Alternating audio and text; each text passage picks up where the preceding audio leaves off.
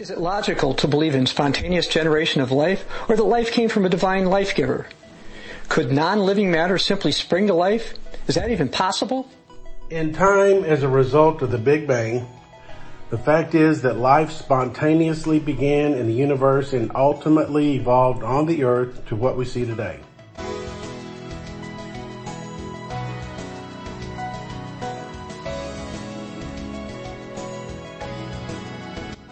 Cindy. Yes, Professor Jones? You seem to have a problem with the lecture I gave. Yes, I did. Such as? You finished your lecture by claiming life began spontaneously. Yes. Have you or anyone else actually seen non-living matter become alive? No. This has never been observed, but we believe this happened over 1 billion years ago. Do you believe in God? No, as I have said to you before, God is the figment of ignorant human imagination. Scientists believe in things we can prove. Are you familiar with the law of biogenesis? Yes.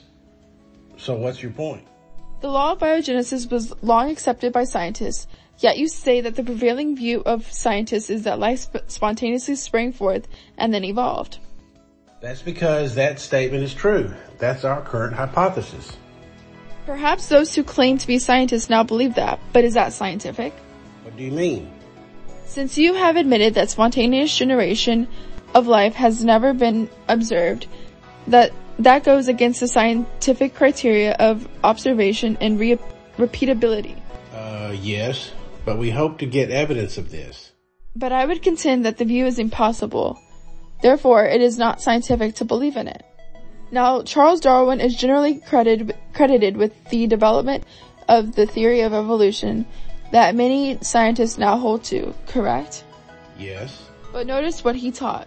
If it could be demonstrated that any complex organ existed, which could not possibly have been formed by numerous successive slight modifications, my theory would absolutely break down.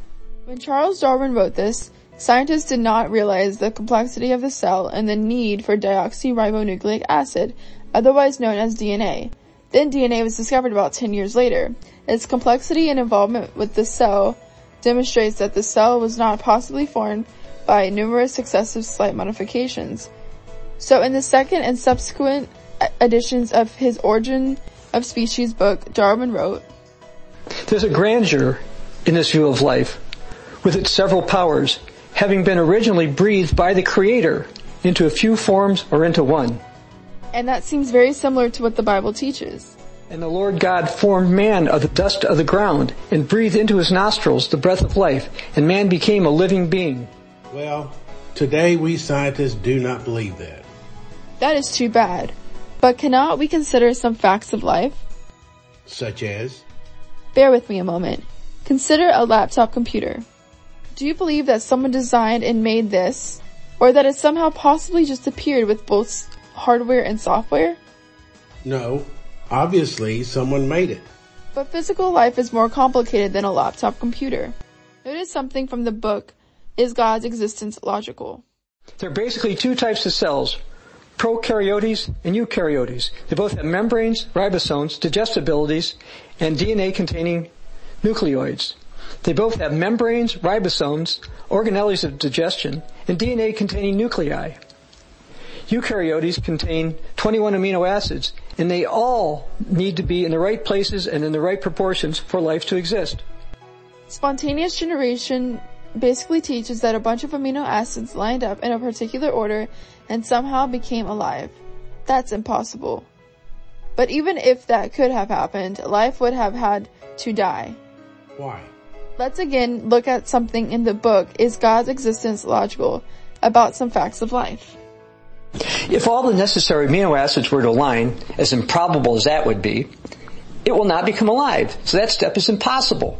2, if this amino acid cell were to somehow become alive, it would die. Why? Because cells contain intracellular water-soluble components, and it's a fact of physics that water-soluble components will dissipate/destruct without a membrane. Thus, going beyond this step is impossible. 3, if this cell did have a membrane, what would happen next? It would die. Why? Because it needs organelles to survive. 4, even if it had some organelles, it would not have had the innate ability to deduce that it needed to eat, as it did not form with a nucleus or nucleoid. The nucleus/nucleoid is the part of the cell that contains DNA and other instructions, and it would not have randomly had DNA. 5. Presuming the primitive amino acid cell is in liquid and it runs into food, what will happen? Yes, it will die. Why? Because it was not randomly formed with digestive ability. It will not be able to digest and utilize the food. Thus, going beyond this step is impossible. 6. Presuming it was randomly formed with a nucleus and digestive abilities, what will happen? It will die out. Why? Because it would also have had to be randomly formed with the instructions that it needed to be able to reproduce, as well as the ability to do so. Evolution as the origin of life is not just improbable, it is impossible. Each of those things are impossible to happen spontaneously. And even if only one of those were impossible, life would have stopped existing. Well, related to the book's fourth point, it overlooks the RNA first hypothesis that says reproductive life originated in a realm that's much less complex than DNA. There are many problems with that RNA option. First, the RNA molecule would need information to function, just as DNA would. And so we're right back to the same problem. How could that have randomly appeared with the right information? Consider also, for a single strand of RNA to replicate, there must be an identical RNA molecule close by. Let's consider some statements from Dr. Stephen Meyer. To have a reasonable chance of having two identical RNA molecules of the right length would require a library of 10 billion RNA molecules. That effectively rules out any chance origin of a primitive replicating system. RNA world advocates offer no plausible explanation for how primitive self-replicating RNA molecules might have evolved into modern cells that rely on a variety of proteins to process genetic information and regulate metabolism. Maybe RNA first advocates will in time get an explanation. While logic does not seem to support their position, you are hoping to come up with a possible explanation of something that is impossible. We believe that life sprang up spontaneously. But that is not logical. That is a myth that many people seem to want to believe. But there are no facts that support it. Well, there are no facts to support God. Actually, there are more facts to support God than the impossible view that life spontaneously sprang up. The fact that we have matter is one, since it could not have existed eternally. The fact that physical life is another, as it not existed eternally. Furthermore, since according to the law of biogenesis, life only comes from life, something like an eternal spirit being creator must have started it. The fact that attempts to claim life began spontaneously are based on impossibilities means that only a view that a life-giver began it makes sense. We also have historical records, including first-hand accounts dating back thousands of years from people that they had contact with God. We also have historical records of interventions that God made. You mean like from the Bible? Yes. But those are just stories. Not really. For example, the Bible has various prophecies that were fulfilled centuries after they were written. For example, Daniel the prophet wrote around 600 BC that a Persian king would stir up the Greeks under a mighty ruler. The Greeks would establish an empire, and that empire would split up into 4 kingdoms. Almost 3 centuries later, in 334 BC, Alexander the Great began his conquest of Persia and basically finished it in 330 BC. Alexander himself died in 323 BC. His empire was later divided into 4 pieces. God had Isaiah record that a successful leader named Cyrus would rise up and help the Jews build the temple. And about 150 years later, that happened. These are historical facts. There are also over 200 of fulfilled prophecies related to Jesus. Details are in the free online book, Proof Jesus Was the Messiah. As far as Jesus goes, he himself foretold that many false leaders would rise up and claim him, and that certainly has happened throughout history. Jesus also said people would claim to prophecy and cast out demons in his name, and that certainly has happened. How many others in history have made such bold claims about themselves and had them repeatedly confirmed for centuries later? Additionally, there are biblical prophecies which have been fulfilled by other historical figures, plus more biblical prophecies will be fulfilled in the future. The same God of the Bible that said he made everything said in the book of Isaiah he could make statements about the future and make them come to pass. Fulfilled prophecies demonstrate that these were not simply made-up stories but are factually reliable. Nonsense. I won't believe it. Scientists should not overlook facts, nor should scientists believe impossible myths. And when it comes to the origin of life, believing in spontaneous generation is impossible. Have you heard of Nobel Prize winner Dr. George Wald? Yes. He admitted that spontaneous generation was impossible. The reasonable view was to believe in spontaneous generation, life from nothing. The only alternative, to believe in a single primary act of supernatural creation. There is no third position. One only has to contemplate the magnitude of this task to concede that spontaneous generation of a living organism is impossible. Yet here we are, as a result, I believe, of spontaneous generation. He chose to believe the impossible. That is not scientific. We scientists never saw God make anything. Yes, but scientists never saw spontaneous generation either. Yet you believe, despite the biological facts that show this was impossible. If I go around teaching that God started life, my standing within the scientific community would be trashed. That type of thing was documented in a film Ben Stein was titled in, Expelled, No Intelligence Allowed.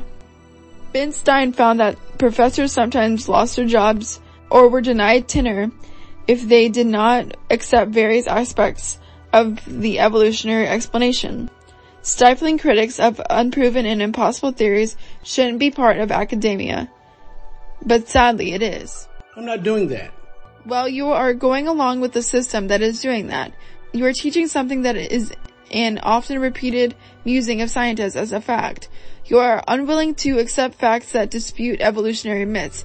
Plus, you are clinging to an explanation of the beginning of life that is impossible.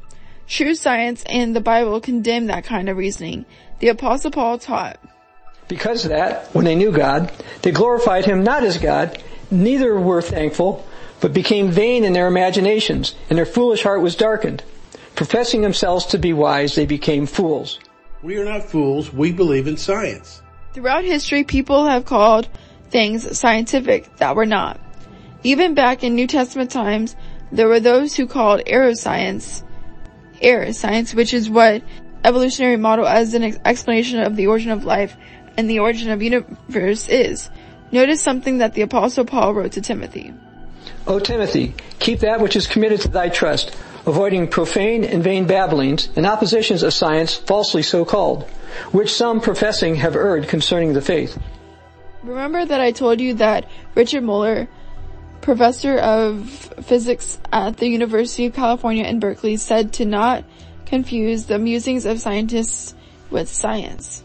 Spontaneous generation is a musing of science. It is not scientific. Since the scientists do not have proof about what happened with their no God spontaneous generation theory, but instead should know it is impossible. Its foundation is not scientific. Yet people like you, Dr. Jones, act like it is. Students shall not be accepted to believe impossible musings of people who claim to be scientists. This is a misinterpretation, a corruption of science. Yes, I remember, Dr. Muller, but we have fossils. Yes, but fossils do not prove spontaneous generation, nor do they prove that species evolved into different species. Furthermore, there is a history of so-called scientists faking evolutionary evidence to support their views. But that is besides the point. The main point is that life could not have formed and continued without a creator and life-giver. The only logical explanation of why life formed, continued, and has been sustained is because an intelligent power designed and gave life to it. That is what the Bible teaches. Do not be intimidated by those who claim absurd and impossible musings as science. Just because someone is educated and claims to be a scientist does not mean that what they believe is necessarily true or scientific. Life did not spontaneously spring forth. That is impossible.